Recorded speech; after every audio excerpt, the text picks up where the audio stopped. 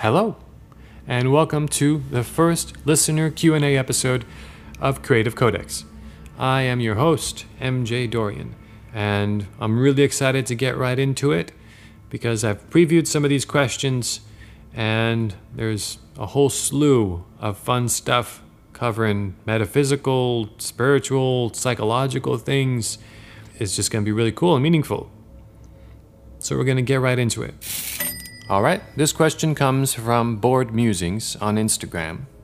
She says, do different art forms require different types of creativity? For example, for someone like myself, I can come up with loads of ideas for drawings, but coming up with music or writing ideas just doesn't work for me. Unquote. You know, it's a tricky question. Let's start by agreeing that creativity is a process, right? So in a sense, you cannot learn creativity from a book the way you can learn a piece of knowledge. It is a process the mind performs. Someone can give you knowledge, but they can't give you creativity, right?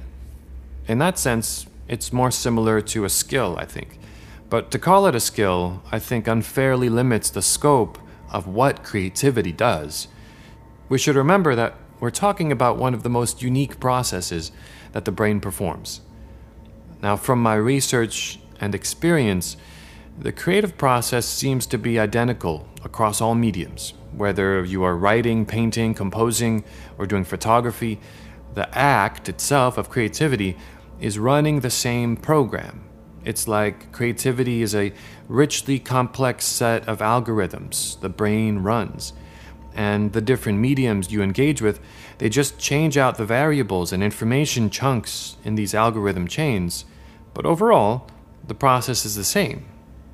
It's a process that includes incubation, moments of insight, development of an idea, and habitual work toward completion of that idea.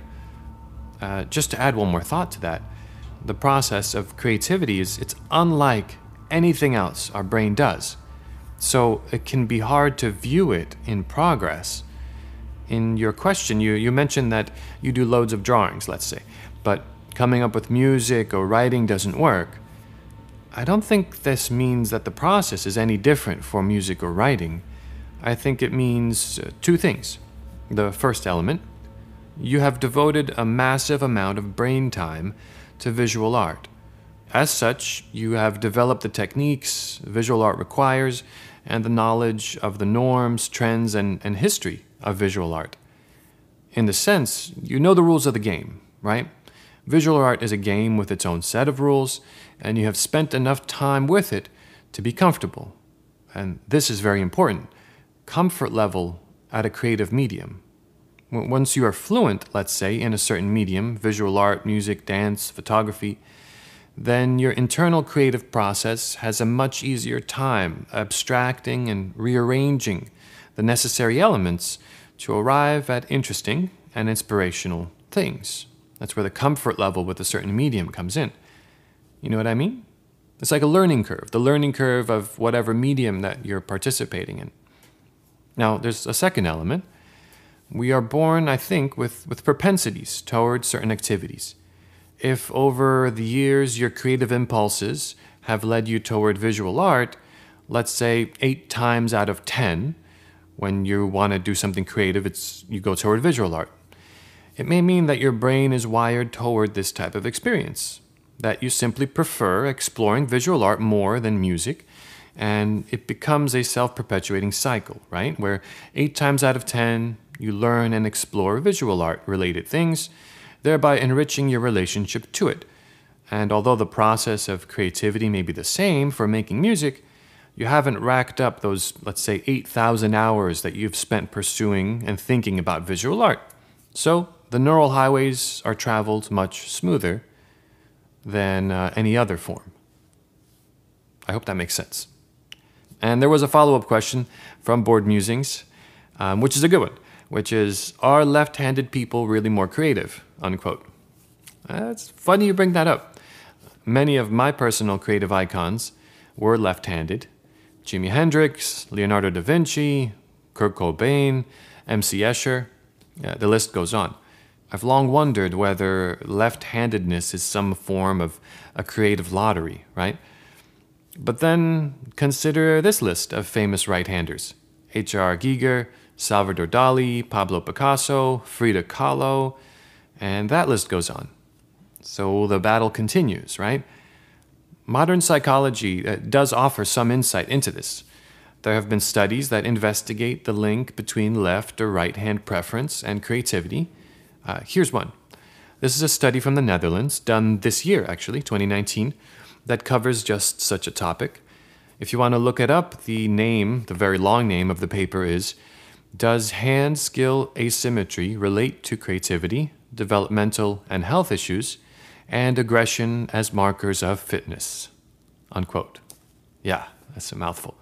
Now, in this study, there were 20,539 participants, 56% of whom were left-handed, so a little more than half. Now, they asked these 20,000 participants questions about their experiences with creativity.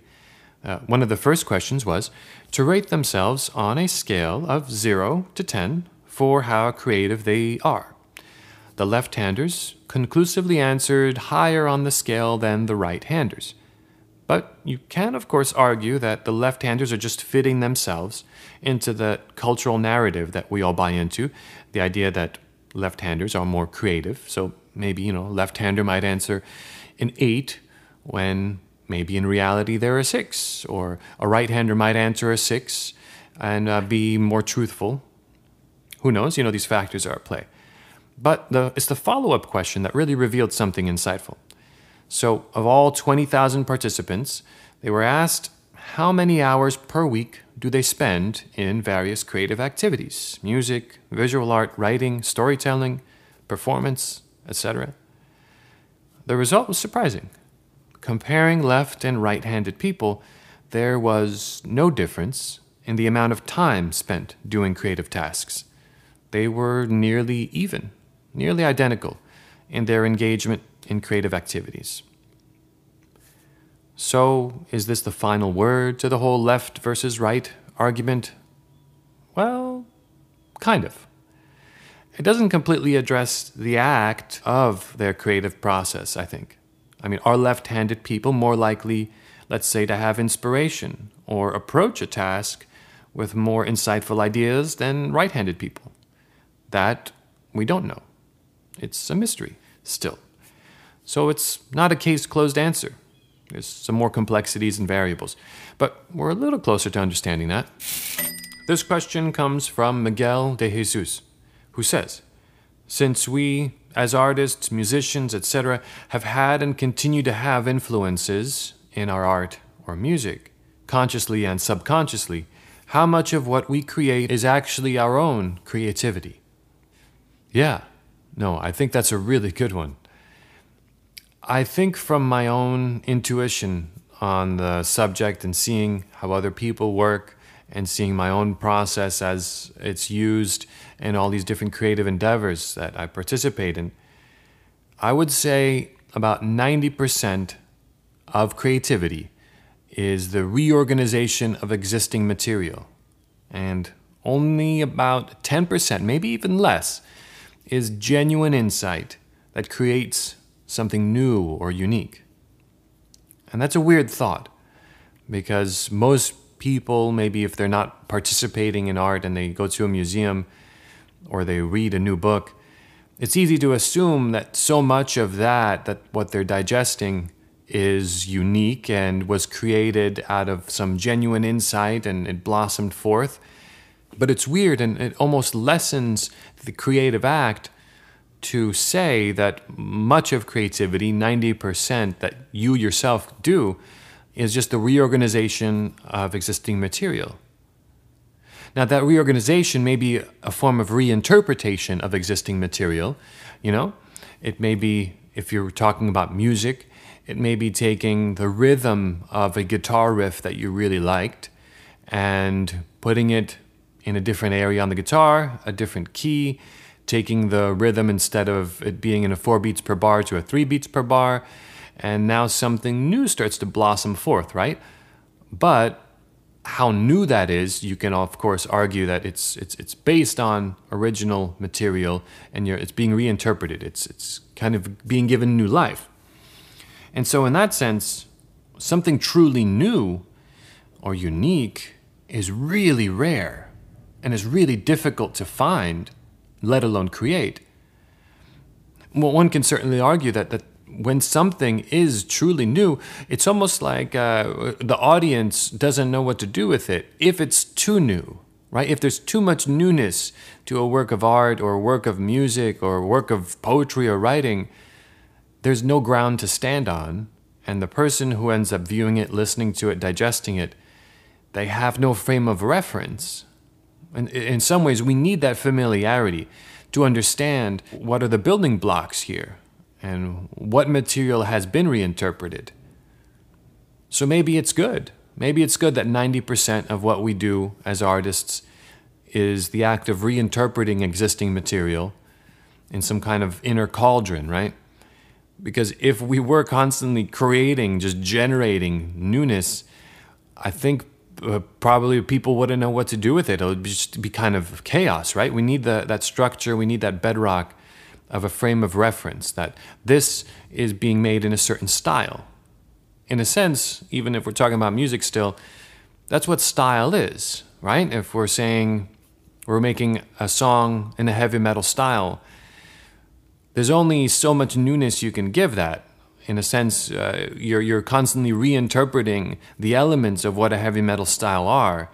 So 90% of that is existing material, and then you have to be relevant, to be interesting, you have to get that 10% of true newness in there, because that's where the life really is. I think that's what catches people's attention.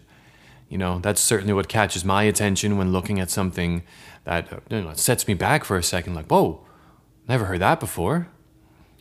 So that's the way I see it. Anyway, our next question comes from Kate on Instagram. Her account name is Mercyful Kate, MErcyfulKate, and she asks, you are involved with several creative endeavors. Visual arts, music, podcasting, etc. Is there one that you find speaks to your creative side a little bit more than the others? Or do you find them all equally important, and why? Unquote. Oh, a personal one. That's tricky, you know? I'm guilty, certainly, of dabbling in quite a few different creative forms. If I traced it back to when I was a preteen, one of my first creative inclinations was visual art. And so I would draw quite a lot, you know, draw Teenage Mutant Ninja Turtles when I would come home from school and things like that. I wasn't really particularly exceptional, though, like as a kid, you know, elementary school. As I started to get through junior high, I would illustrate more and be influenced by comic book art, and I wanted to become a comic book illustrator. I remember one time going to a comic book shop and bringing in just one of these composition books of you know, that you're supposed to write in, but I was drawing in there. And I asked the guy at the cash register, hey, what do you think of this art? And do you think I could become a comic book illustrator? And he said, yeah. Like that. I guess I didn't have many people, you know, to ask these kinds of things. But then progressively, you know, time went on, and I became interested in music as well, toward around junior high into high school. So it's tricky, it's weird. I think we take for granted the idea that we're supposed to stick to one form of art. I mean, even someone like Kanye West, early in his career, he said it was strange that people viewed him as like this great genius musician because he started with visual art. I guess maybe this was around the time of high school also. And that's a weird one to think, you know, that he was doing visual art as his main creative drive. I think so. So we take this idea for granted that there's one lane that we're supposed to fit into. And I think it comes from just a general misunderstanding in society of the way creativity exists and blossoms in the mind. So it's something to consider, even in your own life, when you're pursuing any kind of creative field. I think the idea of putting in the hours into a specific creative field, that's what gives you more of an expertise and the skill in that field. but we shouldn't assume that I think it's limited. In my own preferences, though, I really love music. I really love visual art. Because of the amount of time, years in college, one degree and then years for another degree that I've spent focused on music and composing and all these elements of musical creation, I would probably say music is my primary one, with visual art being a very close second because of my teenage years being focused on that so much.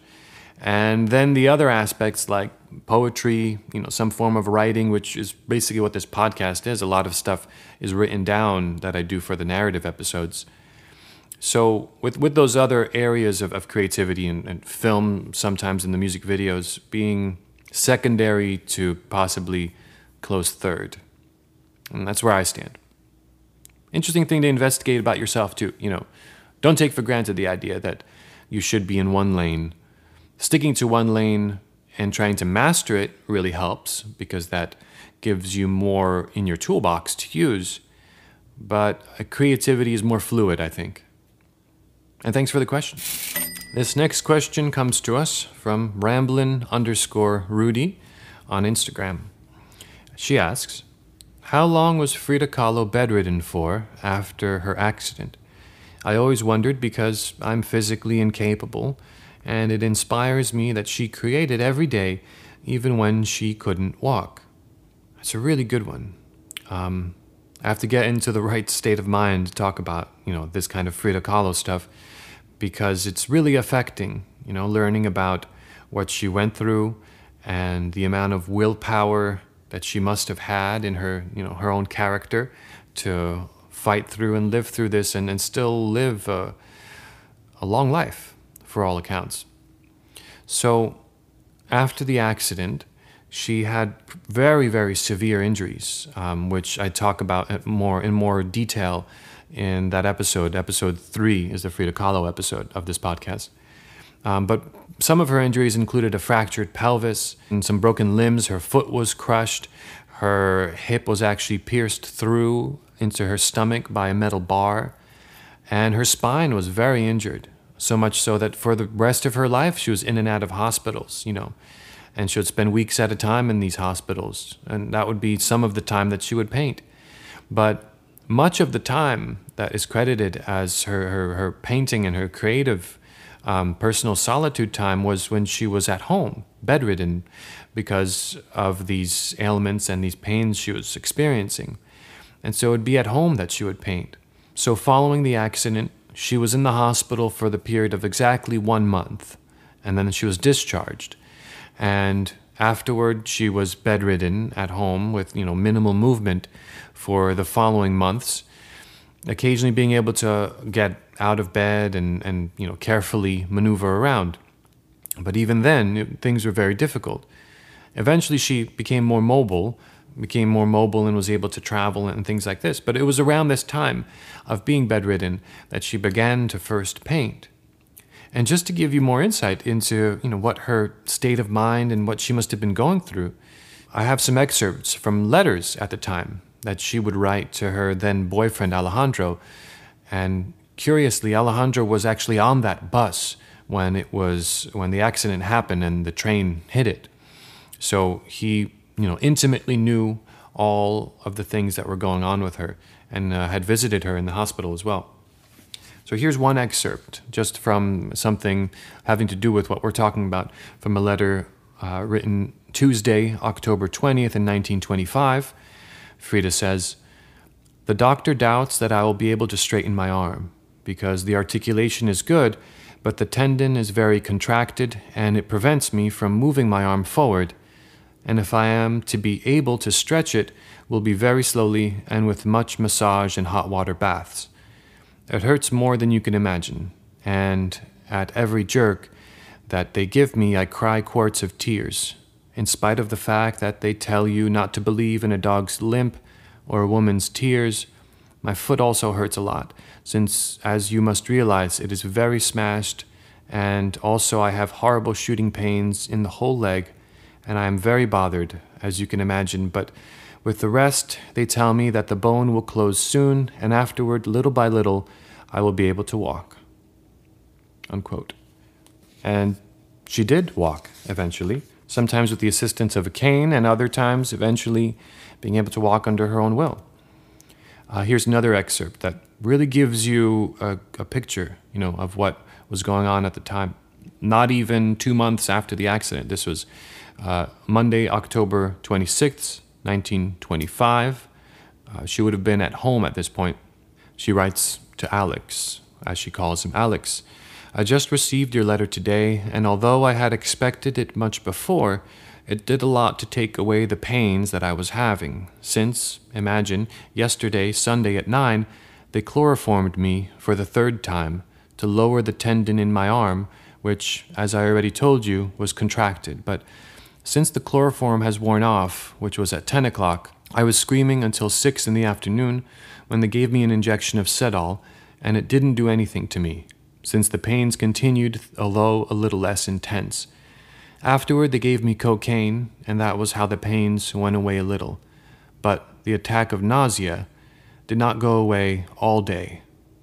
Imagine that the other day when Mati came to see me, that is to say Saturday night, my mother had an attack, and I was the first to hear her shout, and since I was asleep, I forgot for a moment that I was sick, and I wanted to get up. I felt a horrible pain in my waist and an anguish more terrible than you can imagine. Alex, since I wanted to stand up and I could not, finally I called Kitty, and all that did me a lot of harm since I am very nervous. Well, I was telling you about yesterday. During the whole night I did nothing but vomit, and I was horribly upset. Poor Vila came to see me, but they could not let him into my room since I was bothered by those pains. Veristik came, too, but I did not see him either. This morning I woke up with an inflammation where I had a fractured pelvis. How that word disgusts me. I didn't know what to do, so I drank water and I vomited it because of the same inflammation in my whole stomach, which came from all the yelling I did yesterday. Now my head does not hurt anymore, but I tell you that I am desperate from being in bed so much and in only one position. I wish that if only little by little I could begin to sit, but there is no recourse for me except to endure it." Unquote. So yeah, some pretty intense stuff. And it's certainly understandable how many people find inspiration in her story, in her life, and in the fact that she was able to create these beautiful works of art that she did. I hope that helps answer your question. And Ramblin_Rudy had a follow-up question, which was also, did Salvador Dali have a wife, or just mistresses, or both? That's a good one too. So Dali's personal life, his relationship life, and his sexual life is really a weird and interesting topic. I mean, we know that he had a very close relationship with his wife, Gala. By all accounts, he loved her, and he was faithful to her, but at some point in their relationship, they agreed that they could be polygamous. And so although they continued to be married officially, Gala was allowed to sleep with other men, and it seems like Dali was allowed to explore his sexuality in any way he saw fit to explore.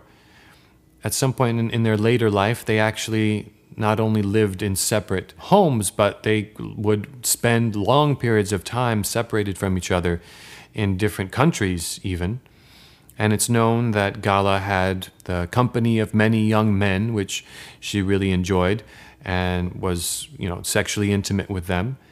It seemed that Dali's sexuality is something odd to define. From an early age, he states this himself, he had an aversion to female genitalia, which made it difficult for him to have personal relationships with women early on.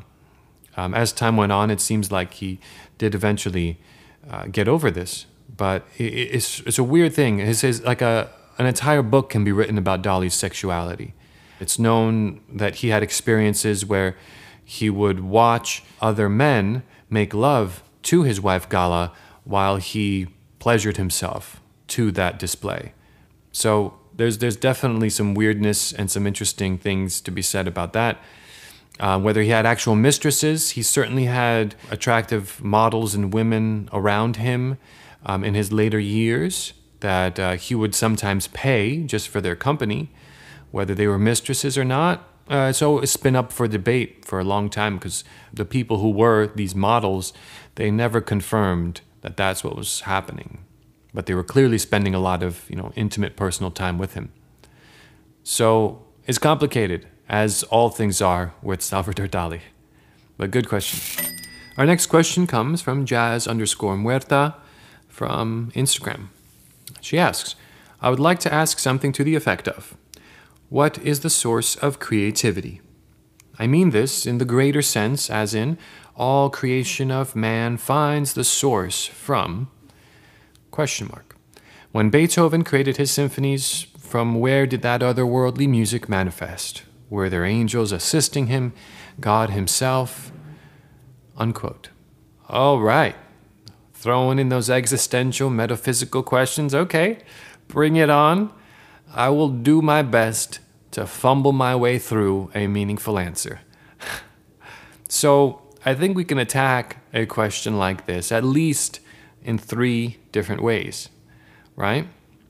If you think about it, we can attack it in terms of what is creativity, what is the source of creativity from psychology's standpoint, what is the source of creativity from the standpoint of metaphysics, what is the source of creativity from the standpoint of religion and theology. We'll work it backwards. So if we take the standpoint of religion, of a tradition like Christianity, we can see this idea that human beings are a reflection of God. We've been given some kind of special place in the cosmos and in the state of things and other creatures on this earth. So Christianity argues. So as a reflection of God, we have all the other aspects that God has. And I think if we, travel down that line of reasoning, we can say that our ability for creating and the energy that propels that ability is part of that original spark of creation that God has the ability to manifest, right? It seems that that's what it all implies as a reflection of the Creator. And now we can try to answer the question metaphysically. Now, this is something that I've been thinking a lot about lately myself. This idea that we as human beings, as we become more complex, as our brains become more dense with their intricate layers, we start to reflect the universe itself. Because what is more complex, what is more complicated than the universe, right? I mean, it is the measuring stick for complexity, right? There's nothing else we know of. So as we become more complex, we start to mirror what we see and what almost, I guess, our molecules are seeing in the universe, and we start to do that. So I think we can argue that creativity and the energy that brings it forth is a reflection of what is happening in the universe all around us, and what perhaps happened from the beginning, from the Big Bang, as it exploded outward with massive force and velocity. And so that little spark is still within us, and the act of creation is a reflection of what the universe is constantly doing in manifesting things from the unmanifest. Hope that makes sense. Then we can attack the question of the source of creativity from a psychological standpoint. We can definitely say that it can be viewed as an adaptation from evolution. Right? As people hundreds of thousands of years ago were struggling with changes in the climate, changes in their environment and the weather and everything, they had to survive. And the ability to be creative was a huge thing. The ability to adapt is completely determined on your ability to have insights in your environment, right? This takes us back to something like the Ice Age, where early humans would kill a woolly mammoth, let's say, in the hunt. And they wouldn't just use it for meat to eat, right? They would also use it for fur, for clothing. They would use it for boots. They would use it not just for the meat, also for the bone. The bones they would then carve into new weapons, right? And new tools. And they would even use something like the sinew of the muscles and the meat to make thread, to help them in making new clothes. So that comes all from creativity, right? That comes all from the adaptation to see your environment just completely teeming with possibilities for insight. And if you, as an early human and throughout, civilization, are able to see that potential in the environment to harvest all of that, then that's a huge thing, That makes you that much more successful in wherever you are. So, psychologically, we can say something like it's an evolutionary adaptation. It's incredibly unique to humans in terms of the scope that we do it. So I hope that in some reasonable way answers that enormous question. Thank you for posing it. Now that same person, Jazz_Muerta, asked a follow-up question, which is, sometimes we are brought to tears by creation. The sound or the formation is too beautiful and seems to transfer celestial or heavenly perfection onto earth. How is it so? What is the purpose of these experiences and why does this transference happen? Unquote. Wow. So it seems there that you are describing a specific moment that I think can also be described as a mystical experience, or something akin to a mystical experience, a religious experience.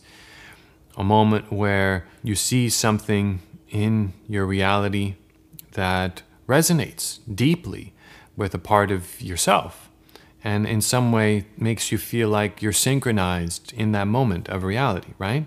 There is certainly something to be said of aesthetic beauty, but there are definitely moments that feel like there are mystical truths, or there are these moments where we sync up with our reality and our life for just a few minutes so well, that a certain shaft of light through the trees or a certain shadow on the ground just seems perfect on its own, right? That it's existing and it's a form of just perfection and beauty of creation. And I really can't say what that is, because there's aesthetic beauty, which we can argue about all day, and we can say that's linked to our ability to perceive harmony in our visual field, but also in other aspects that are more abstract. But what you're describing is something more akin to a mystical or religious experience, and as significant as those are, and as much as I respect them, I don't know what those are, I wish I did. And I'd like to know more about them too. Our next question is from Fernando on Instagram, his username, formerly the latter. And he asks, on creativity, how do you get over yourself? Meaning the struggle with the voices trying to hold you back from forging on ahead with a project. Not good enough, better people do this better than me, and so on. And on the artists covered on the podcast, of all the people you've shared with us, which one would you spend a night with discussing all things life and creativity? Oh, that's a fun one. Oh boy, first a heavy one and then a light one, huh? Okay. How do you get over yourself? I think part of this idea of getting over yourself, getting over the voices of doubt, of discouragement inside of you, is this idea of acknowledging, one, that everyone in all time has had those voices, no matter how great of a creative artist and genius they were. Those voices come up. In some way, you can try to make those voices your friend instead of your enemy. Sometimes those voices are helpful. It's important to doubt things, It's important to constantly question your environment, to double check that, reality is functioning the way it's supposed to, or that you thought it did. Very importantly, right? Maybe we have a misjudgment of how we're functioning in our reality and we need to self-correct. So doubts, they definitely have a place. We shouldn't get rid of, our ability to doubt things and our ability to doubt ourselves, by that token. But certainly there's a moment where those doubts, those self-discouraging comments can get out of hand and can actually, discourage and stop you from pursuing those creative tasks. And so to that, I would say, I find it helpful to acknowledge things that you are taught, like in therapy and things you're taught in psychology, which is, you have different parts of your brain. You really do. We're not one united human mind. we're in fact a multiplicity of parts. Our brain is almost like 30 different people, pursuing one thing. You have all these motivations, you have all these hidden energies that propel you toward all your decisions in your life. So it's natural for there occasionally to be a counter voice, a counter argument to what you want to do mainly. So when you consciously decide you're pursuing this, naturally you can expect there's going to be another voice, if not immediately, at some point, that's going to hurl some doubts at it, throw some shade on the idea, right? And so it's helpful to remember this idea, let's say, that as a ball of consciousness in your brain, you are the captain of the ship. And so these 30 crew members that, they're like the seven dwarfs kind of analogy, there's sleepy, grumpy, angry, happy, horny, who knows what else, right? So these 30 other crew members in your ship, they're gonna sometimes say things that you don't want to pursue, and they're gonna sometimes doubt your course of action. And so it's inevitable, it's gonna happen. And so when it does, you kind of like expect it, like, oh yeah, doubts, right? What's also helpful in that sense is setting goals for yourself. Because goals, a to-do list, a sense of what I want to accomplish in the next 6 months, what I want to accomplish in the next year, it puts down a framework of action into the actual reality around you, right? And when you have a framework, when you have these goals set out, it's actually a lot harder for those doubts, that crew member of the ship who always says, oh, this is a shit idea. It's harder for him to get any leeway and to get any ground. Because once the goals are set out, then every member is moving toward those things. But again, doubts are useful. Doubts are important. It's important to be reasonable about what you're doing and about your environment and understanding how you fit into it. But yeah, I think the goals thing helps. And on with the other question, which was on the artists covered by the podcast, of all the people you've shared with us, which one would you spend a night with? I'm assuming not sexually. Oh, he continues, discussing all things life and creativity. Oh man, imagine being in a room with all of them. I mean, with Leonardo da Vinci, Nikola Tesla, Frida Kahlo, Salvador Dali, H.R. Giger. That would be a party. So I would probably have to choose Nikola Tesla. I've always been so fascinated by this dude and how his brain must have worked. And I completely know it would be an awkward conversation. And I know that we wouldn't even have the shield of a drink, being in front of us and being able to be at a bar because the guy didn't drink. So what would you do? You'd sit down with him with a glass of ice water and try to have a conversation with him. I would totally jump onto some of those experiments he would do with Mark Twain too. Like they would take X-rays of each other. Nikola Tesla developed like this X-ray cannon gun, right? And so when Mark Twain would come over, they would shoot X-ray beams at each other's skulls and hands and feet and stuff, and then have them come out and just like marvel at, wow, that's just so cool. Which obviously wasn't healthy, but it would be pretty fun to do. The next question comes from a follower on Instagram, DEZ Beats. He says, do you think appreciating someone's craft, art, creativity is dependent on their personality? For example, this guy I used to work with said I had dope beats. He liked them, thought they were different, unique, etc. He said I had a Kanye feel to it because they were very left field beats, not your ordinary instrumentals. Then I stopped talking to this guy for reasons. He's a manipulative ass crack. Now all of a sudden he's going around telling people my music sucks and it's garbage. Personally, I don't care. I just thought it was interesting that no matter how creative I can be, if someone doesn't like me personally, that determines the level of appreciation for my art. And I guess you could also explore people like Michael Jackson, his creativity versus child molestation accusations, or R. Kelly and his art versus his charges. Ooh, okay.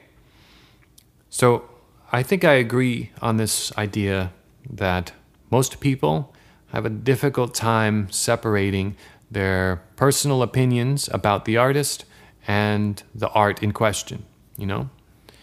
Most people, when they listen to a pop song, after hearing it, whether it's, good, bad, or medium, they'll look up that artist, and when they find out more about that artist, they'll either like the song more or maybe care less about the song, depending on their own biases about certain kinds of people, or depending on if that artist happens to have something in their history that jives with their own past history, right?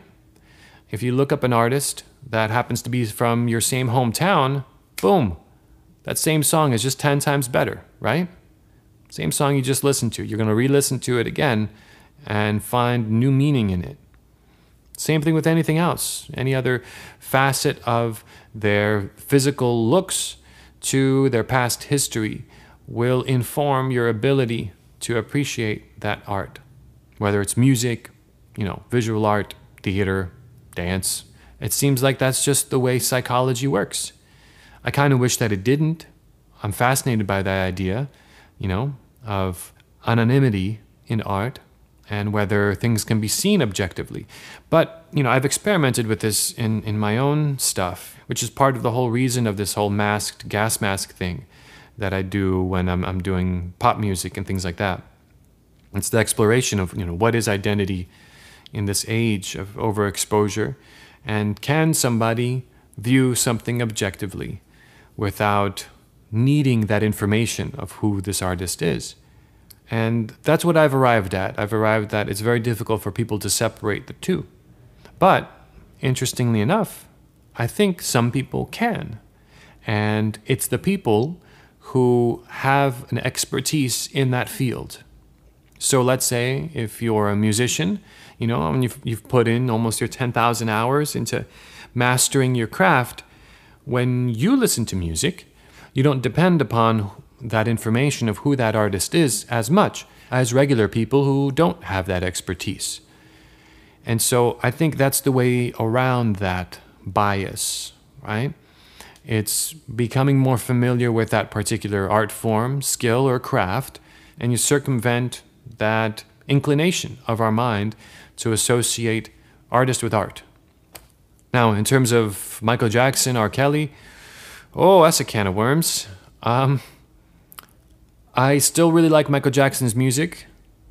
I watched the HBO documentary about the two accusers, and I tend to believe them.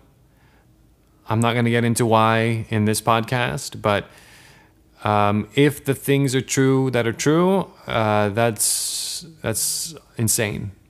That's awful. At the same time, certain songs, I can't help but like certain songs. What are you going to do? You're a human being, right? And also I think it comes into play with this idea that when you've participated in that craft long enough, you can enjoy the final work without associating it with that particular creator, right? I hope that makes sense. Our next question comes from Instagram user House of Valois Tarot.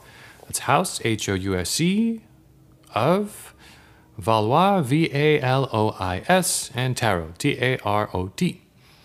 And she asks, I am thinking, is creativity a product of the self, or is self a product of creativity? Do artists utilize and are they drawn to creativity as a means to express their experiences, feelings, psyche? Or do they utilize creativity as a means to find those things? Is it both? Can it be both? Unquote. Yeah, that's a really fun one to explore. It reminds me of someone like David Bowie, who throughout his life created at least 5 characters or personas which he would inhabit. And so in some ways it does match with what you're saying, which is, does creativity allow us to find those expressions and emotions in our own psyche? Or does it allow us to create those things, right? Or create ourselves, in a sense. If you look at someone like David Bowie, these characters would be actual personalities he would inhabit in his daily life, even. When you look at him in interviews. If he was the White Duke during that period of time, which was one of his characters, he was going to be a jerk. If he was Ziggy Stardust, he was going to be Ziggy Stardust throughout the day. With a character like the White Duke, it's really strange. I mean, he even adapted a specific diet for that over a year period of time when he was the White Duke, which was a diet consisting of milk, red peppers, and cocaine. Yeah, right. That's not a good diet. But anyway, this idea has certainly existed for a long time that an artist can create a self, right? I mean, that's what that is. They're creating a self and inhabiting it. There's benefits to that in a weird way because then their real internal self is guarded in a sense. Now they're interacting with the world through a mask, right? It's like their hand is wearing a glove that allows them to interact with the world through a shield of safety. But at the same time, that self that they're inhabiting also allows them to be incredibly forthright and honest about things inside of themselves. And so then they can project their experiences into this character they've created. And for all intents and purposes, the audience will assume what the character is doing and experiencing and talking about is made up, just like the character is. But when in fact, the artist is expressing something deeply seated in their own being or something vulnerable about themselves. And they don't have to feel judged, right? They don't have to feel like the public is critiquing them. The public is critiquing this creation of theirs, this self they're inhabiting. So in that sense, I think that's what it reminded me of. But I feel like you're maybe thinking of it even in a more deep way in terms of the actual self, right, of the person, of any individual. And that's an interesting one. I've never heard that idea before, that creativity might be creating a self. But what that would imply, though, would be, and it's an interesting implication, that people who aren't artists have a weaker self, right? And I don't know if that's true. That's an interesting argument.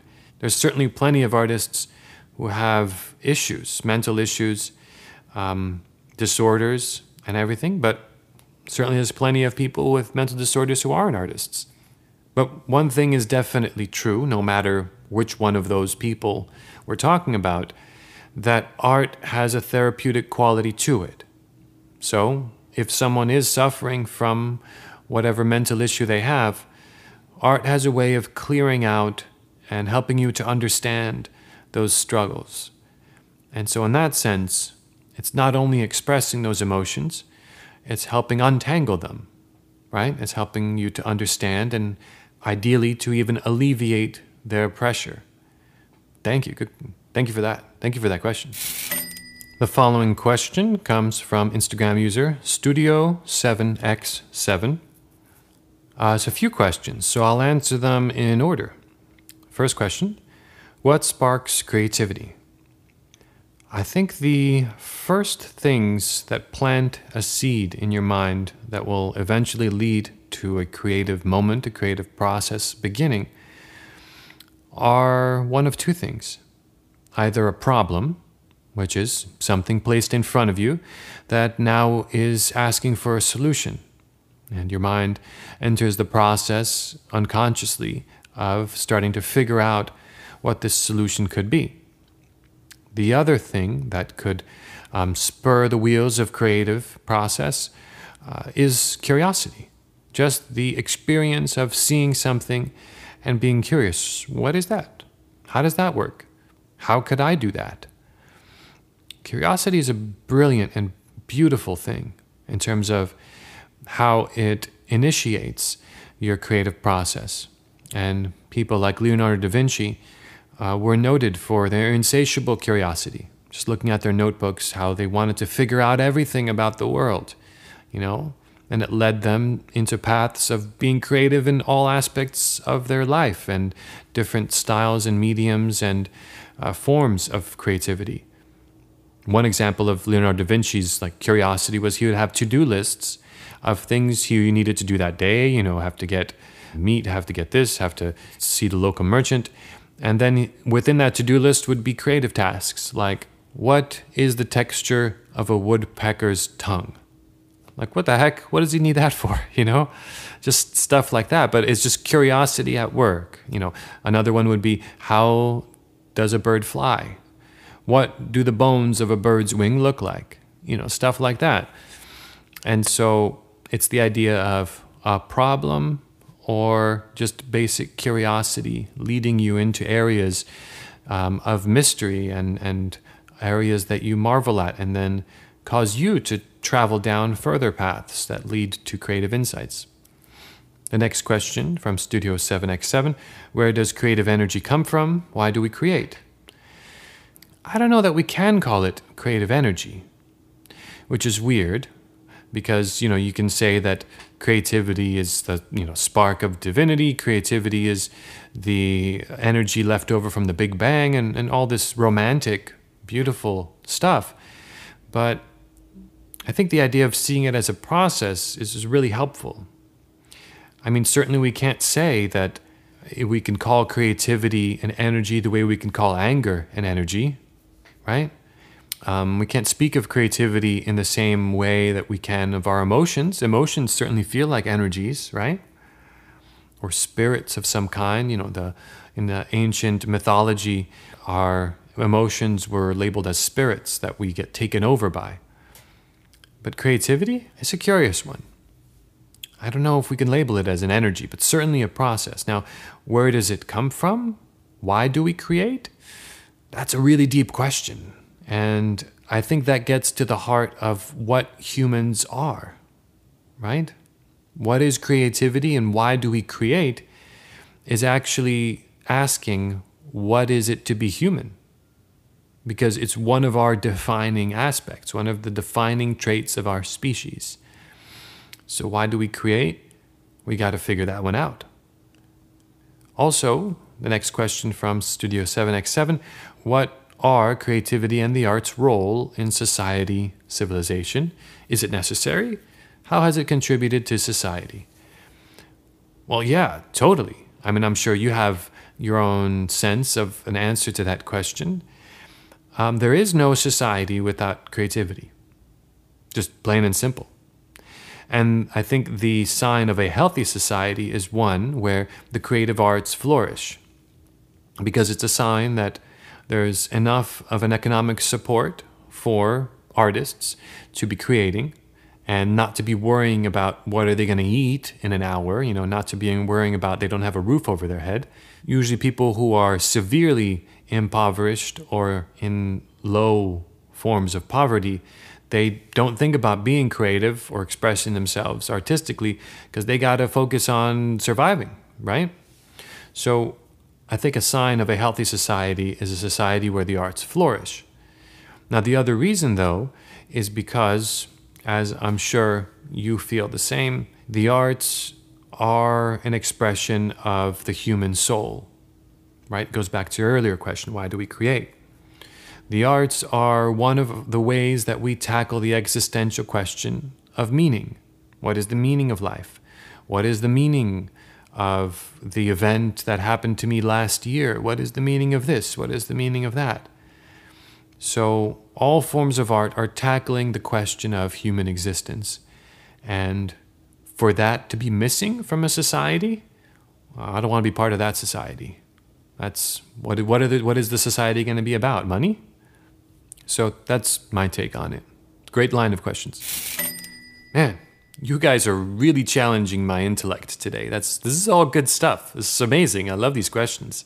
And it's not at all like surface level things like what was Nikola Tesla's favorite color? Like, this is heavy stuff. Goodness gracious. Our next question comes from Juan, or otherwise known as Rufino. His Instagram is jrufino, J-R-U-F-I-N-O. Hello, Juan. Here is my question/request. Can you please demystify that great artistic work is a product of the supernatural or chemical substance? I know Giger abused of substance, but I strongly believe his talents and creativity has nothing to do with that. I know it is a basic question, but still people in the 21st century believe so, and it affects the idea people have on creativity, who think that creativity is a field reserved to artists, and what is worst, that creativity has to do with things out of ourselves. Yeah. Thank you, Juan. This is good stuff. So I think what you're getting at is the idea that, one, drugs, substances, alcohol doesn't make you a better artist, right? And in fact, the art that you create on drugs is not because of the drugs. An important distinction to make. And the other thing you're getting at is that supernatural elements aren't to blame, aren't the causes of the great creative works of human history. I don't know about that one, but I can definitely speak to drugs and substances. So, there was a period of time in America in the 60s and 70s where a lot of psychedelic drugs were being used, right? Acid, mushrooms, all forms of everything else. And great bands created great music from that time period. And a lot of that great music was while they were under the influence of some kind of substance. So in many ways, this romanticizing of drugs as an element in creativity could probably be said to have started around there, at least in American thought. But there's a lot of stuff wrong with that idea. I mean, for one, even looking at, let's say, these great rock bands, Led Zeppelin, the Beatles were known to be doing a lot of drugs during the White Album era, Pink Floyd and all this stuff. All these bands, even if they were high out of their gourd while they were, in these studios making this music, at the point when they were making this music, they had already mastered their crafts, right? Like at the point where they were writing these songs, whether they're on heroin, on LSD, whether they're just high on weed, they already put in an ungodly amount of hours into their craft, into playing shows, into writing songs. As Malcolm Gladwell puts forward, their 10,000 hours have been put in already. And so the idea that it's the drugs, the substances that's creating the artwork, oh man, you're looking in the wrong corner. What's really creating the artwork is that ungodly amount of time that they put into their craft. So what ends up happening, let's say realistically, with taking a drug while someone is performing a craft they've mastered, I think it distorts their creative ability. At the same time, it allows them to look at the world in a unique way.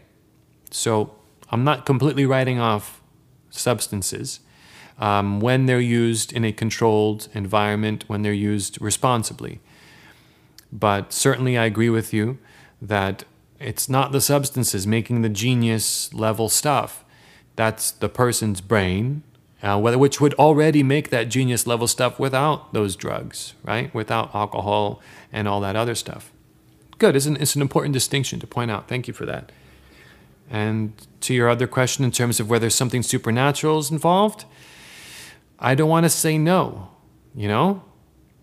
There's plenty of people who have gone this way before me who are much wiser than I am, who say that there's a supernatural element to creativity.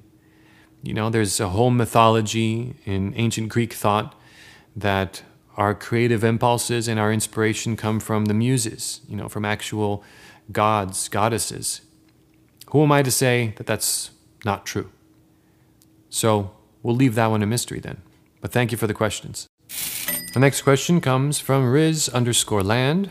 That's RIZ_LAND from Instagram. And he asks, okay, your thoughts on Frida's political beliefs, unquote. Okay, so I should first start by saying I don't think art and politics should ever meet or mingle or mix. I think they're two exclusive types of human endeavors, and when you mix the two of them, then you get propaganda. That's not a lasting art form, and that ages really terribly over time. There's a few pieces by Frida where she uses the image of Karl Marx and communist symbology, and those are the pieces that no one talks about. Not because it's not politically correct to talk about them, but because they're just not very good. They don't age well, And it's known that she was a fervent believer in communism, as was her husband. And it informed a lot of her political thought, obviously, and her outlook on the world and the kind of people that she surrounded herself with. So much so that when she died and they had her funeral, they covered her body with a Soviet flag. Now, that wasn't one of her wishes, and it wasn't Diego Rivera's wish either. Just someone who had come there to show their respects had brought the flag and placed it on her because it was a fellow communist follower. And then whether we're getting into how valid communist beliefs are, well, again, politics aren't my forte. I have some opinions about it, but that'll be better, in a conversation about politics. But thank you. Frida Kahlo is still a fascinating character, even to this day for many, many reasons. All right. The next question comes to us from Clinton King. He's one of the artists featured in one of my conversation series episodes of the podcast, and he writes, I think a good question for anyone to ask about creativity, or perhaps to be more specific, the act of creating, would be related to the aura of magic, the ideas and beliefs we have about inspiration, skill, and beauty. This versus hard work, practically and limiting energy resources. One thing that bridged these concepts for me was the flowchart model by Mihaly Csikszentmihalyi. That's the best I'll do on that one. It's so simple yet profound. How am I challenging myself enough or too much? Do I have a proper assessment of my skill level? The Dunning-Kruger effect is real. Most people don't realize that they don't realize. All right. There's a few things covered there. And they're all pretty important to mention and to understand and to think about. So if we start in reverse, it might make more sense. The Dunning-Kruger effect, that's something really neat and interesting that we've learned from psychology in the last 2 or 3 decades about the human brain. It comes originally from this really great anecdote of an actual crime that happened. So there was a robber in Pittsburgh in 1995. He robbed 2 banks. And in the surveillance footage, you can see him walking out of the bank. He looks up at the camera and smiles and then walks out the door. So, of course, the cops were able to apprehend him pretty quickly and figure out who it was and arrest him. But as they were putting the handcuffs on him, he looked confused. He didn't understand how they caught him. And they said, well, we saw you on the surveillance footage. And then he responded, but I wore the juice. And they were like, what? He said, I wore the juice. And they didn't know what he was talking about, understandably. And so it turned out, after later questions, that he had applied lemon juice to his face. The theory was that part of the ingredients in invisible ink is lemon juice. And so his theory was if he applied lemon juice on his face, the security cameras would render his face invisible to the human eye. Where he got this theory, who knows? Maybe a friend told him. But in either case, what was especially remarkable and noteworthy, aside from his amazing catchphrase, I wore the juice, is this idea that he was so confident that these cameras wouldn't see him. That he wore the lemon juice and he committed 2 burglaries of banks, and yet he was so confident that he was going to be fine, he didn't wear a mask. So these 2 social psychologists, which were named Dunning and Kruger, hence the term, they ended up creating a research experiment and study out of this. And the idea was to test people's level of confidence and how it relates to their level of knowledge in a particular skill or a field of knowledge. And so what they found was really unique, and it confirms what happened to the I wore the juice guy. What the results ended up showing is that people who have a low level of knowledge in any field, whether it's mathematics, science, politics, or a certain skill or trade, if they have a low level of knowledge, they overestimate the amount of knowledge they think they have. They overestimate their confidence in that field. So if somebody was taking a test on, the skills and knowledge of photography, they would overestimate how confident they are that they know everything, even though maybe they just started a month ago. And the test result would be a failing mark. but they would be surprised because they would have assumed that they would have gotten at least above average, a B, let's say, right? Now, on the flip side, interestingly enough, people who know a lot in any given field, in this case, we'll say photography again, someone who's spent several years mastering the trade and understanding how the different cameras work and all this, if they were to take that same test, they would assume they have an above average level of understanding, but they wouldn't assume that they were experts that were in the 90th percentile, even if they were, which is what's curious. So even if somebody were to score an A or an A+, afterward, if you would have asked them before they saw the test results, they would assume they were going to score a B or B+ at best. So it's a curious idea, and it seems to check out.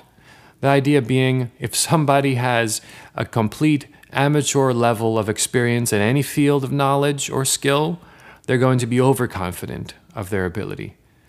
And so it's something to be careful of, because overconfidence can lead you astray in a sense.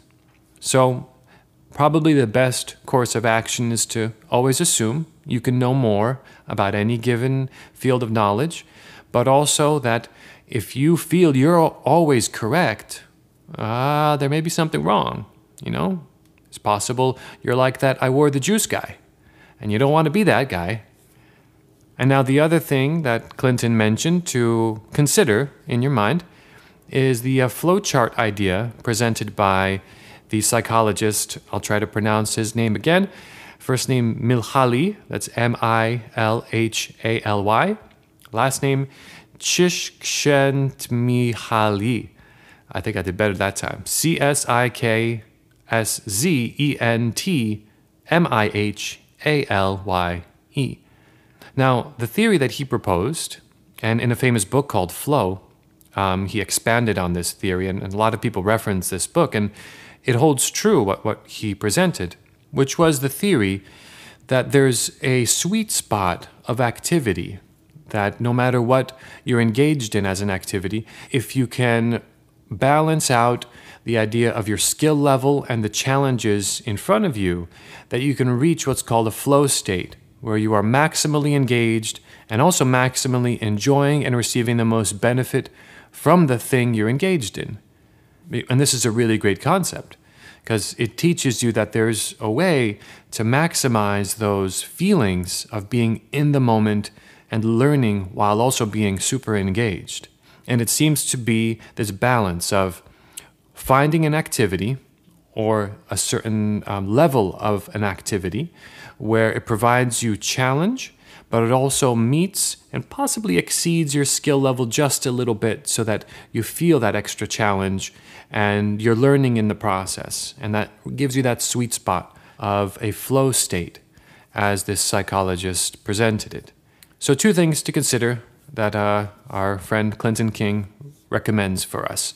The Dunning-Kruger effect, which you can easily remember as the I wore the juice guy, don't be that guy, and the flow state idea presented by this psychologist, whose name I will not attempt to slaughter again.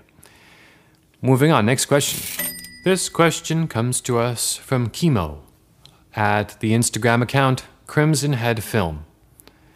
And he says, I'm actually interested in the question, how much artistic ability is a born given versus childhood or later development? He goes on, there's some who just have a born talent for guitars, for an example. They are virtuosos very early on without much training. All people seem to have certain spectrum to develop in, but they seem to have limits. I guess I'm talking about talent, like how the MMA fighter John Jones can fight well without training much and partying much of the time. And the other question he has is, another might be about the scientific understanding of creativity. It seems creativity is infinite. We can always invent more and more new ideas. So let's tackle the first question. Now, that one was about how much of artistic ability is a born given. Nature versus nurture, right? Childhood or later development. This is a really good one. I mean, there's a lot of nuance to that as well. As you mentioned with, some people may seem to have a propensity for playing guitar really well. And oddly enough, that fits in very well with some anecdotal things that I can say on that, because I teach music.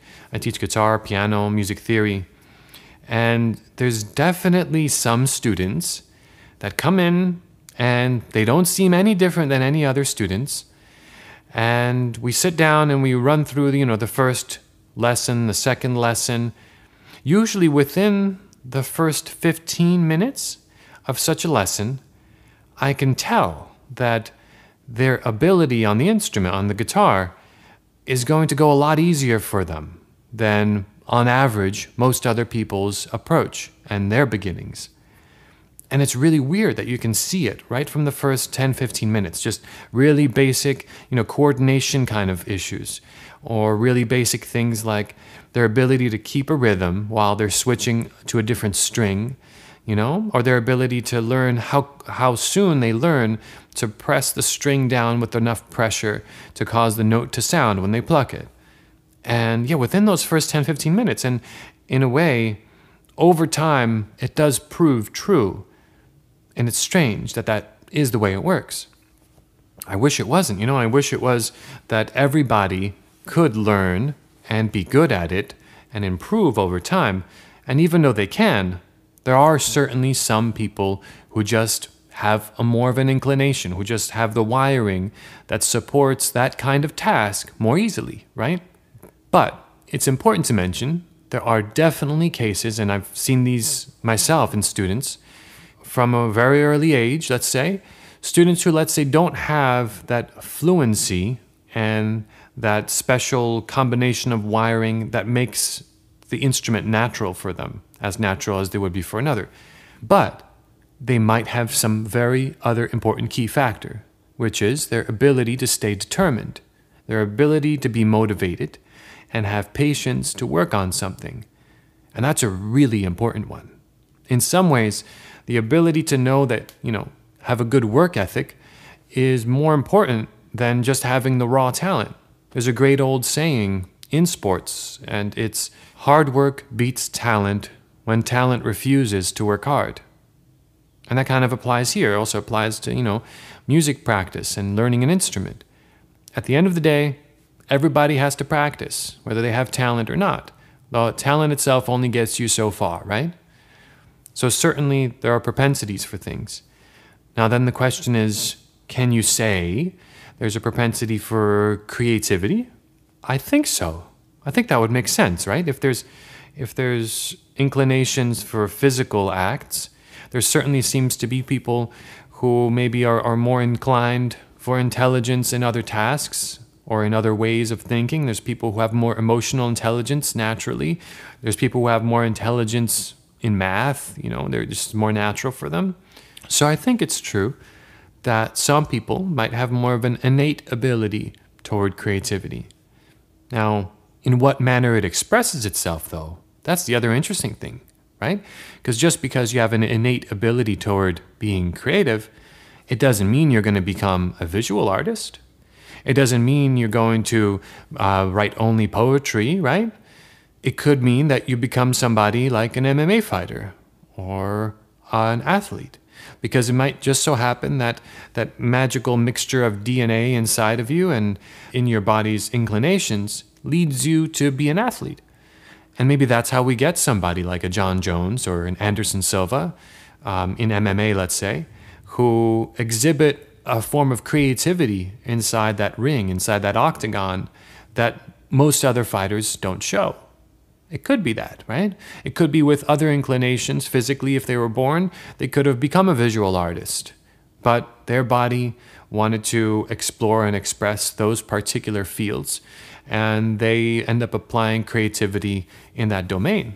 And I think that's the way to see it, or that's the way I see it, right? So then the other question, the scientific understanding of creativity, and it seems creativity is infinite, that we can always invent more and more new ideas.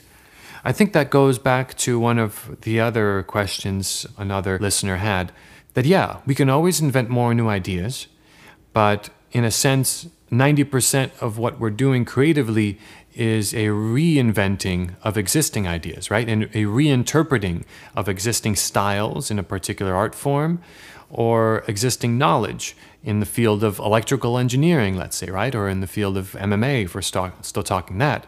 It's the reinterpreting of the knowledge that people have already established. And so that other 10% is truly unique and strange and new. But otherwise, it's this constant rebirth that's happening with the knowledge. And so, yeah, definitely creativity seems infinite, limitless. And that maybe goes back to the whole idea of creativity being an energy. Maybe it is the spark of creation, still living on in us. Could be. This question comes from NYXLuna120 from Instagram. 2 questions. 1, do you think we are inherently born creative, or is it something that is only developed when we are encouraged to do so? As most children daydream and have active imaginations, but as we grow up, the majority are taught to be more logical and end up moving away from such things. Yeah, let's do that one first. That's something you start to notice as a parent. I mean, I'm a father now. My daughter is going to be 5 by the end of this year. And it's something that you just are constantly amazed by when you're around a child. I mean, that there's a certain gift there that's just even given to you to spend that much time with a child and see what we all start out as, right? And so what my daughter will frequently do is just sometimes create a song for herself. We'll be in the car and she'll be in the back seat, and then she just starts singing a song about something she's holding or about her day. I remember when we were coming back from our trip to Poland, she was on the plane. The plane was going to be landing soon, and so it was relatively quiet. And she just started to make up a little song of her own, something to the effect of, "What did you do with summer? What did you do with summer? What did you..." And she just kept going. She just kept repeating just that verse of a song that no one's ever heard. And she just liked the little melody she was playing with. And it was quiet on the plane. And I didn't want to stop her because I thought it was a really beautiful, lovely moment. And so she just did that for about 2 minutes, But it's just stuff like that you see kids just constantly playing with. They're playing with ideas.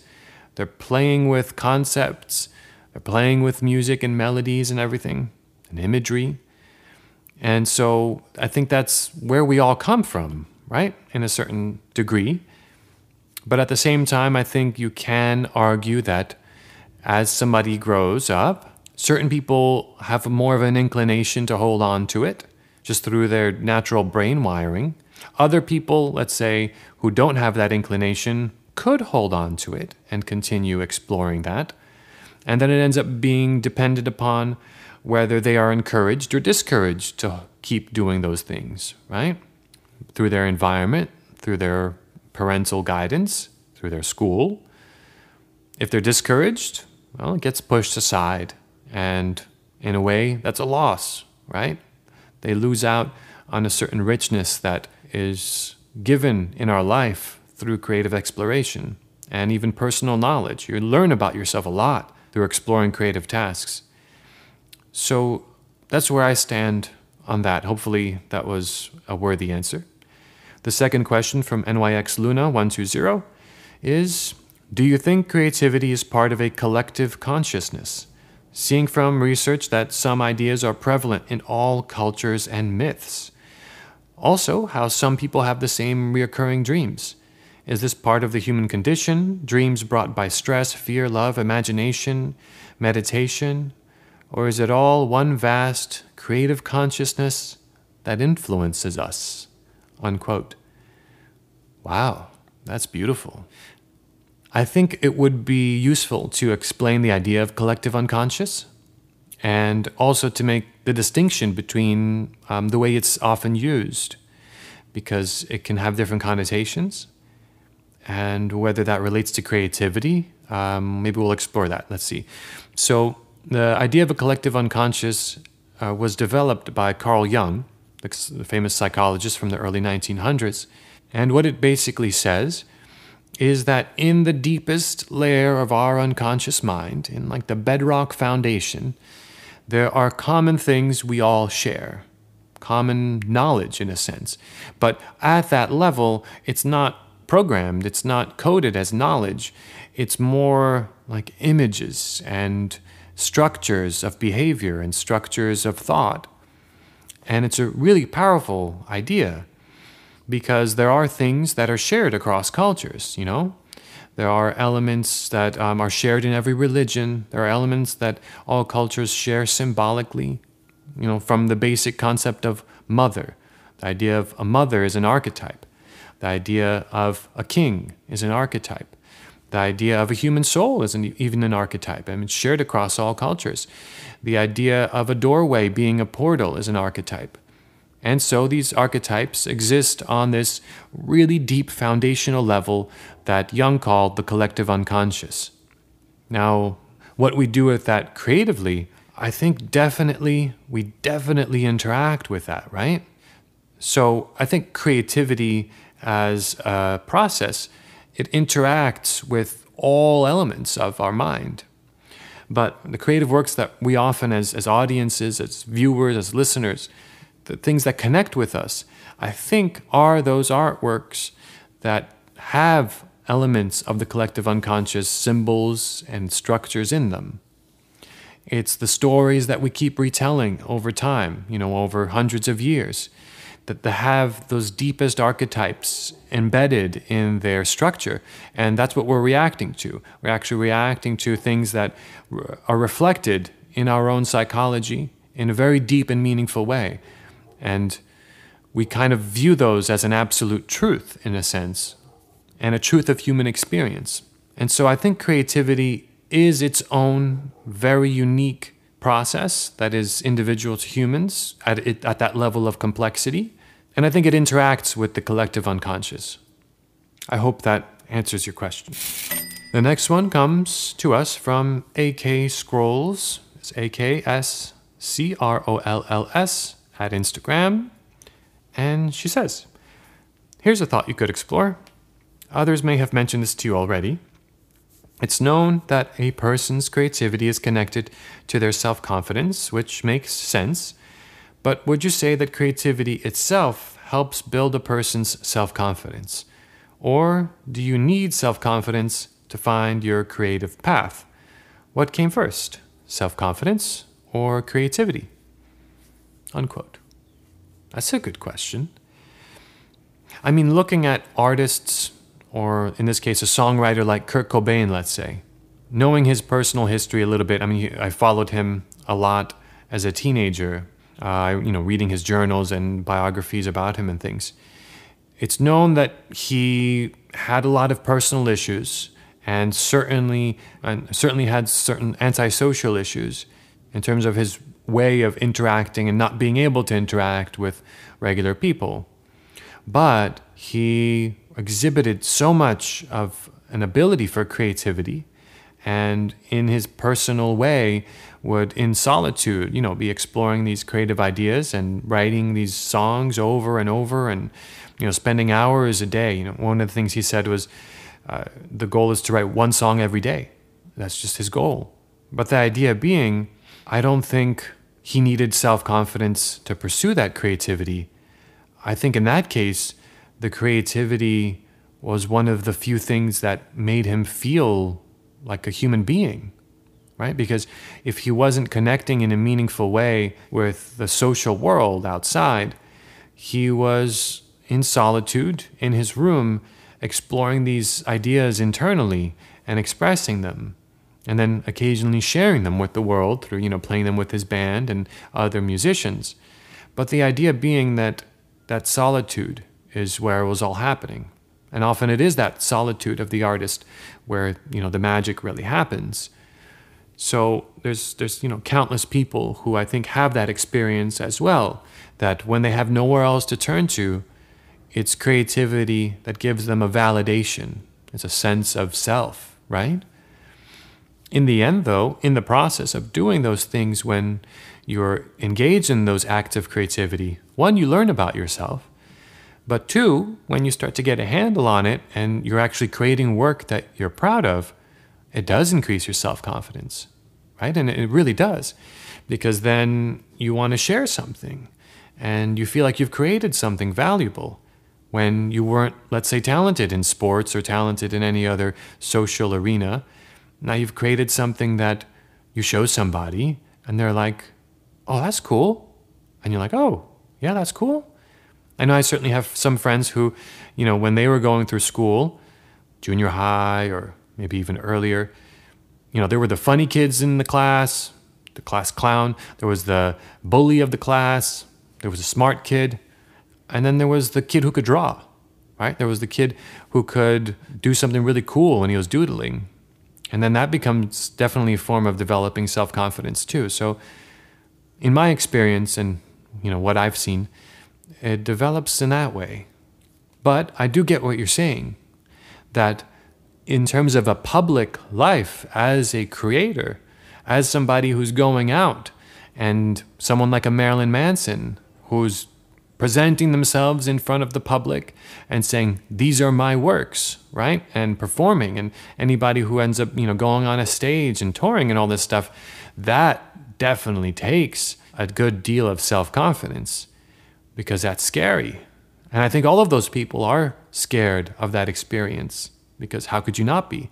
They're human, and they're not psychopaths, because if they were psychopaths, they wouldn't be able to create such emotionally connecting work. So there's definitely an element there where if you are going to live a very public life as a creator, and I agree, yeah, you need at least an above average level of self-confidence that tells you, this is good stuff. I'm going to be showing people some valuable things. And so it's both in that sense, right? Thank you. Great question. This question comes to us from sensitive_sunbeam on Instagram. And she says, question 1, what is the measure of a creative success? Profit, popularity, etc.?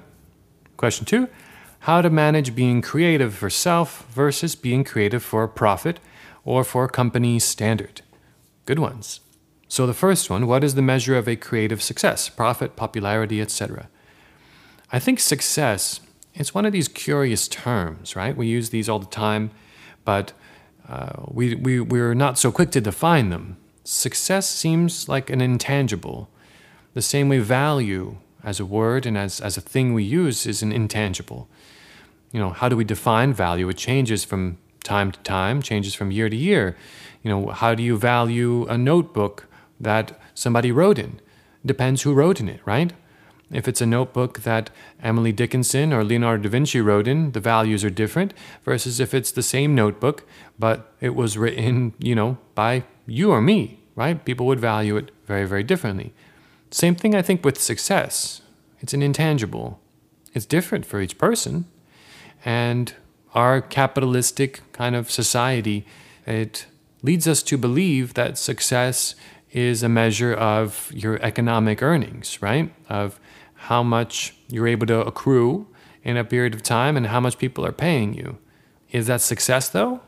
When we look at people like Robin Williams, when we look at people like Chris Cornell, who commit suicide, Anthony Bourdain, they certainly were successful. So I think we have to redefine, or at least acknowledge, in our general discourse, that success isn't the things that capitalism tells us it is. There's different kinds of success. And each person, I think, needs to consider what is success in their definition. It's a personal thing, To one person, success may be being able to have a family, a child, a house, while maintaining a stable job. To another person, success may be being able to be creative on their free time while having a job that gives them benefits, But yet to another person, success is, of course, pursuing a creative career that gives them a steady living and also creative satisfaction. Now that one, in my own personal experience, seeing how people live their lives that I know who are creatives, and in my own life, that one's really difficult. And it's just the truth. The odds that you'll nail a job that will give you steady income and creative satisfaction is, one, difficult, possible, but then let's say you have the job, creative satisfaction. Most likely that job doesn't give you much free time. And most likely if you don't have much free time, you're not going to be able to hold down a family or a meaningful relationship for very long, which is the flip side of having a very demanding career, right? And is that success? I don't know. That also gets into the realm of value. It depends. Depends how much you define the value in your life by the success of your career. How much you define your identity by your career that you're in, right? So it's, I think, a much broader question. Unfortunately, I don't have a simple answer, but I do suggest that each person sits down and thinks about it. It's an important thing to think about because it relates to the value you put in your life. I've started to come to my own conclusions in my own life about that because I used to be very, very career-centric to the point it was a detriment, I think, to my personal life. I would give up everything for the career I was pursuing. For a number of years, I was pursuing the career of being a film composer. And I don't regret it. I had a lot of great experiences. I made a lot of good money. And I worked on a lot of cool projects. I acknowledge now that if I had made other decisions that would have led me down the path, my life would have continued being very busy. And I wouldn't have had time for the valuable and meaningful personal relationships I have now, and for my daughter and my family that we're building, And would that be success? I don't know. It depends. Who knows where I would be if I was in that position. But I suspect, judging it from where I am right now, it wouldn't feel like success.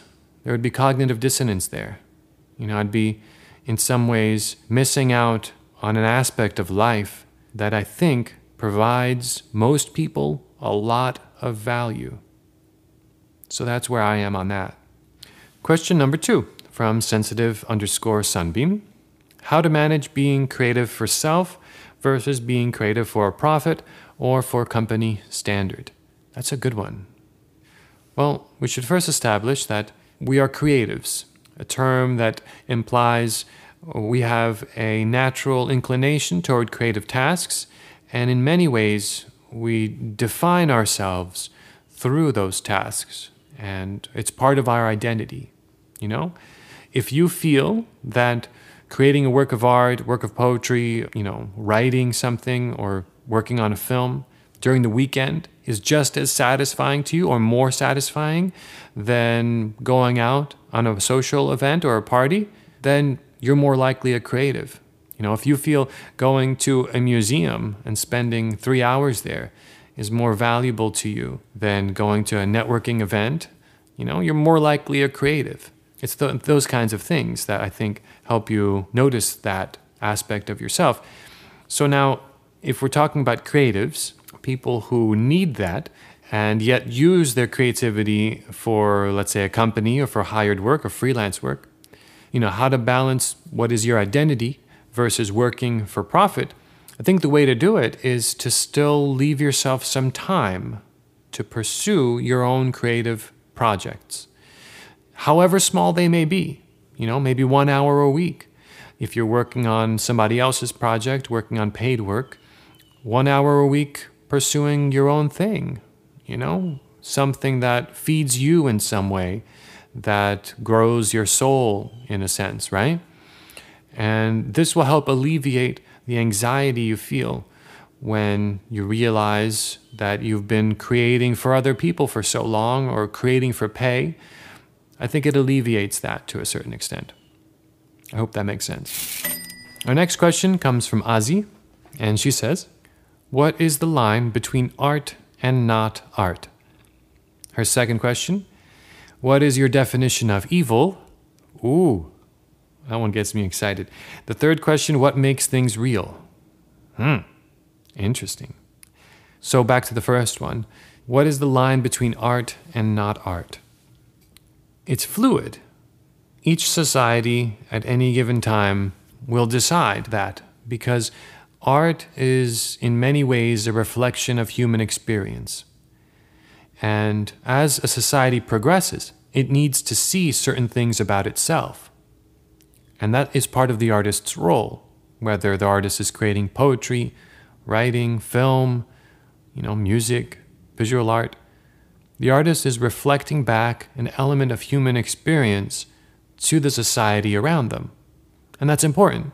That's important because that's what makes the art relevant, and that's what gives it the context, the framing that makes the society engaged by it. That it is a reflection of what is going on at the time and what is linked to human experience. And those things, I think, are often what are considered art. As abstract as they may be, or as realistic looking as they may be, but it is linked to that, I think. It's a bit philosophical, right? But at the same time, what is art and not art to each individual can change. It can change throughout the day. I can sometimes be walking the dogs, and for a moment I see, a certain set of leaves near the sidewalk that are just beautifully arranged, right? There's something aesthetically pleasing about these leaves. Or I'll be walking and I'll see a stray cigarette butt on the ground, half finished perhaps. And I'll look at it and I'll stare at it and I'll think, wow, the color of this cigarette butt against the asphalt makes for a unique contrast. And it also tells a story. It's telling me that this person maybe was in a rush because they didn't finish their cigarette completely and they tossed it. And the ash is still left there on the cement a bit. And is that art? Yeah, to me it is. In that moment, I take a picture of it to save for later for whatever reason. Maybe post it on an Instagram story or something. Follow me on Instagram. But at the end of the day, I think it's a combination of those two things. What is relevant to society because it is a reflection of human experience that is relevant, and each individual's view. Now, on to your second question, Ozzy. What is my definition of evil? Oh my goodness. I love that question. I've thought about this one a lot, and it's a serious topic because, again, it traces its roots into what is human existence. It's easy to write off this term, evil, as something supernatural and linked to religion, but I think it's important to acknowledge that evil exists. Let's say if we completely forego the idea that evil exists as an energy, just as a term. It's a really useful term. There are certain things people can do, societies can do, that governments can do, that should be called evil. Because it's a term that tells us this is the extreme of human behavior that is the most unacceptable. Now, then you can ask, well, why is it unacceptable? What elements must define it to be unacceptable? So this is how I define it. Evil is the willful and celebratory destruction of life in an artful way, a destruction that serves no natural purpose but the enjoyment of the destroyer. So what am I saying here? Evil is the willful and celebratory destruction of something, of life in general. That can be the life of animals, that can be the life of other humans, it can even be the life of plants. But I added this term in an artful way, specifically because art is one of the elements of human life that is so unique to us, that it is meant specifically for the betterment of society and the betterment of civilization and the betterment of human existence. But it can be twisted, it can be perverted toward these ends. It can be perverted to the use of destroying human life. What's an example of this? Something like what would occur in the concentration camps in Auschwitz, in Poland. The Germans would have a gate that all the Jews and the prisoners would enter through, above which said, "Work will set you free." This term, this phrase is something everyone would see and something that everyone understood as just a general term of the concentration camp. Now, what did it imply? Work will set you free.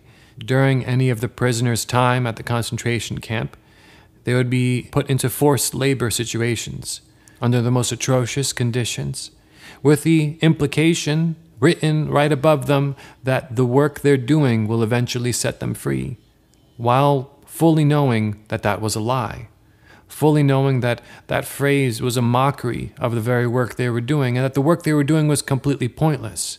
And so it was human life being destroyed in an artful way, which is so bizarre. What else can we call that? We can call that evil, right? And there were just terrifying examples of what would happen there. I'm not going to get into the child deaths because those turn my stomach. But one example of an aspect of adult life that would occur in a place like Auschwitz, and we know this to occur because the survivors tell us, there would be brothels in the town of Auschwitz that were within the concentration camp. That's how big this concentration camp was. And so the brothel, who would be in it? Who would the prostitutes be? They would be Jewish women that were prisoners. Now, who were those for? They were for the German soldiers, but also for the other prisoners. Now, these prisoners who would do this work, if the work was good under Nazi soldier standards, their reward would be a visit to the brothel at the end of the week. Now, this was a particularly disgraceful visit because who were the prostitutes? Other Jewish prisoners. And they would occasionally be forced to have sex with them. And other times, they would just be put in the room. And what would the Jewish prisoners, the male prisoners, do who would be forced to put into this room with, these other Jewish women? They would just talk to them. They would just sit there, in these just unbelievable conditions that they were put in. I mean, what is that? What else can you call that?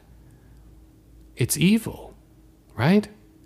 All the while knowing that their friends are being killed and that their existence has been reduced to something completely pointless. Right? What is that? What can you call that?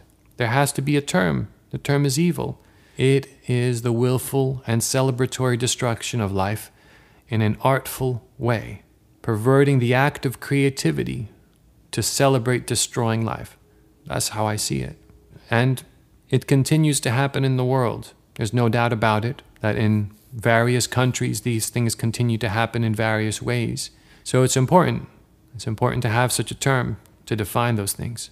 And the third question, what makes things real? What makes things real? I think we convince ourselves, and we have to convince ourselves, that what we see and what we experience with our senses is reality. And in a way, it's a useful illusion because it allows us to continue functioning in our roles in society, right?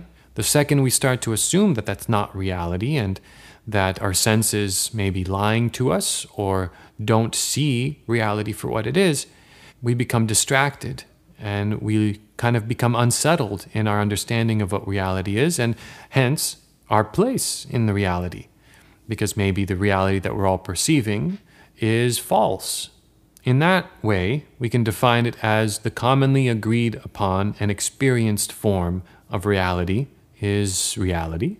But as we know, science tells us there's so much more to it than we see or hear or touch.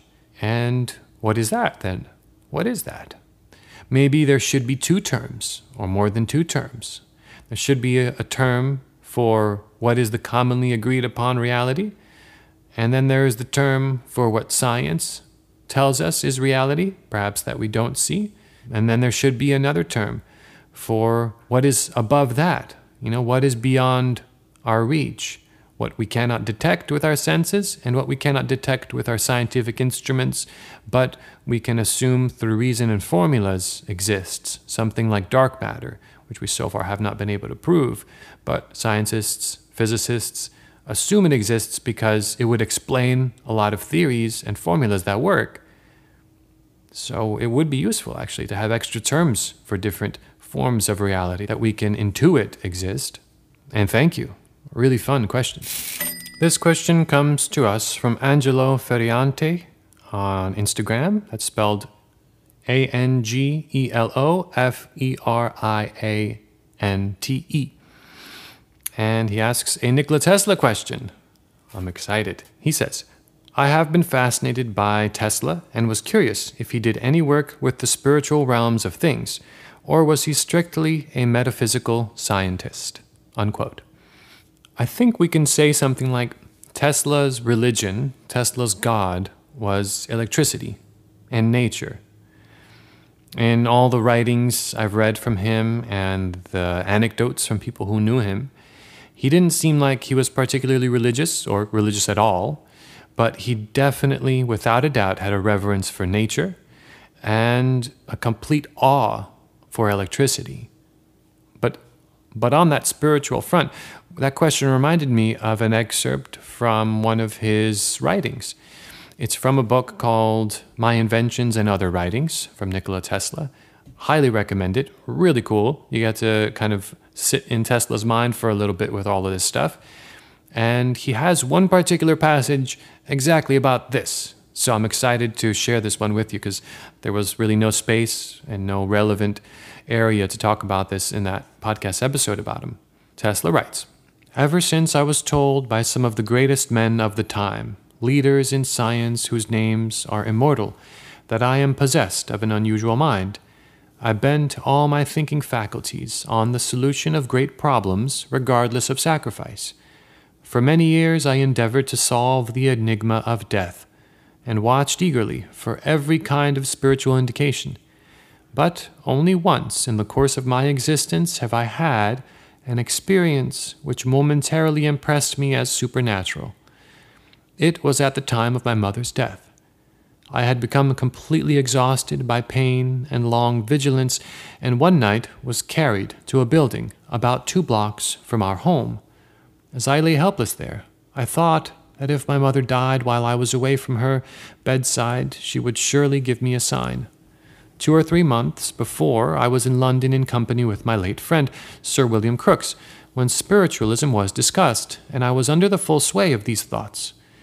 I might not have paid attention to other men, but was susceptible to his arguments as it was his epochal work on radiant matter, which I had read as a student, that made me embrace the electrical career. I reflected that the conditions for a look into the beyond were most favorable, for my mother was a woman of genius and particularly excelling in the powers of intuition. During the whole night, every fiber in my brain was strained in expectancy, but nothing happened until early in the morning, when I fell in a sleep, or perhaps a swoon, and saw a cloud carrying angelic figures of marvelous beauty, one of whom gazed upon me lovingly and gradually assumed the features of my mother. The appearance slowly floated across the room and vanished, and I was awakened by an indescribably sweet song of many voices. In that instant, a certitude, which no words can express, came upon me that my mother had just died. And that was true. I was unable to understand the tremendous weight of the painful knowledge I received in advance, and wrote a letter to Sir William Crookes while still under the domination of these impressions and in poor bodily health. When I recovered, I sought for a long time the external cause of this strange manifestation, and, to my great relief, I succeeded after many months of fruitless effort. I had seen the painting of a celebrated artist, representing allegorically one of the seasons in the form of a cloud with a group of angels which seemed to actually float in the air, and this had struck me forcefully. It was exactly the same that appeared in my dream, with the exception of my mother's likeness. The music came from the choir in the church nearby at the early Mass of Easter morning, explaining everything satisfactorily in conformity with scientific facts. This occurred long ago, and I have never had the faintest reason since to change my views on psychical and spiritual phenomena, for which there is absolutely no foundation. The belief in these is the natural outgrowth of intellectual development. Religious dogmas are no longer accepted in their orthodox meaning, but every individual clings to faith in a supreme power of some kind. We all must have an ideal to govern our conduct and ensure contentment, but it is immaterial whether it be one of creed, art, science, or anything else, so long as it fulfills the function of a dematerializing force. It is essential to the peaceful existence of humanity as a whole that one common conception should prevail. And those are his thoughts on spirituality.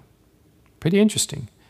It certainly sounds like something that the psychologist Carl Jung would say fits into a moment of synchronicity, that moment where he had such a vivid dream that happened to match up with his mother's passing. Pretty strange that he completely still writes it off, even though it felt like such a significant moment. That's interesting. But hopefully that answers your question. Certainly a remarkable and unique man with an incredible intellect of his own. A last question comes from Veronica Paisano, and she asks, in this age of posting and reposting, how do we find meaningful inspiration to create art that is not just a regurgitation of someone else's art? Unquote. Yeah. That reminds me of T.S. Eliot's famous quote, immature poets imitate, mature poets steal. And I always reflect on that in terms of, what that means. And there's also Pablo Picasso said very much similar, the same thing. He said, good artists copy, great artists steal. Maybe he stole that from T.S. Eliot. Who knows? But at the end of the day, that's an important element, I think, to remember, that creativity is an organic thing, right? It's a process.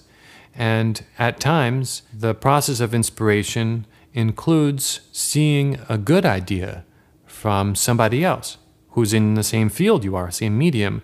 And then you take that good idea and you make it even greater in your own way.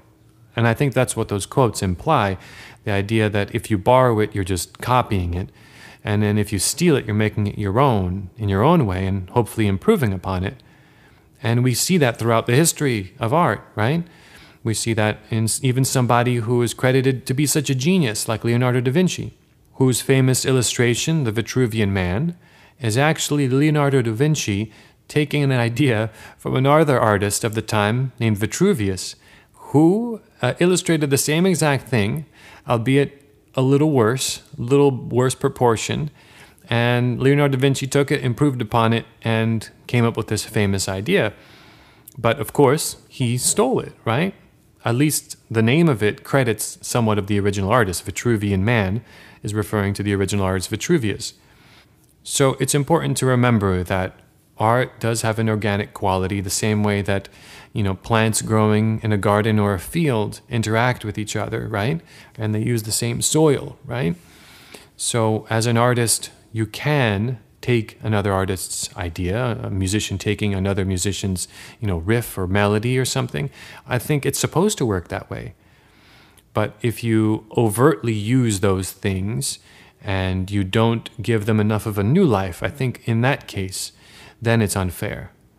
But then beyond that, to the more personal aspect of your question, which is finding meaningful inspiration, let's say, away from social media, I think it does help to be engaged with other mediums to a certain extent. Like if you're mainly in visual art, to take some mental breaks from visual art and digesting other people's art and read a really good book, right? A really good novel, let's say. Something fantastical, something that you're not used to thinking about. And then in the process of being engaged by really good content that's not in the medium you participate in, that gives you good ideas. That certainly has happened to me many times. Watching a really interesting film, or reading a story, or going to a museum and seeing artworks that you aren't used to normally. And the artworks that are in a style you're not used to can actually inspire things in your own style as well. And that way you generate new ideas based on relevant things from other mediums. And those can be pretty unique too, I hope that makes sense. And thank you. Thank you for asking. And we did it. This concludes the first listener Q&A episode of Creative Codex. Those were some really great questions. Some things that were way more existential, metaphysical, spiritual than I expected. I thought some of the questions were going to be like, what was Nikola Tesla's favorite color? But instead, you guys were asking me what is the definition of evil and where does creative energy come from? I loved it all. Thank you so much. I appreciate this. It really engages me to think more deeply about these things. And it shows me where you guys are at in terms of the way you think about these things, which is really insightful too. So I hope that this has been interesting and engaging in some way for you.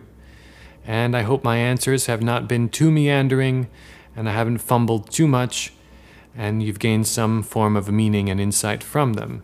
If you would like to support this podcast, please consider becoming a Patreon subscriber at any level, $1 or above, and it would be most appreciated. That helps the show keep going and will help me in the future with expenses that help the show grow. Also, if you're a new listener, head on over to Instagram and you can follow me at my username at MJDorian. That's MJDORIAN. Same as on Twitter. And you can stay tuned for next month when we will be doing a new narrative episode that I'm really excited about. I've already been researching and reading. It's going to be a big one. Deep dive. If you have any other thoughts, questions, comments, feel free to message me on Instagram or Twitter, and I'll be looking forward to those. And please share this podcast with anyone who you think might be interested and would also enjoy it. Until next time, this is Creative Codex. I am MJ Dorian. Thank you.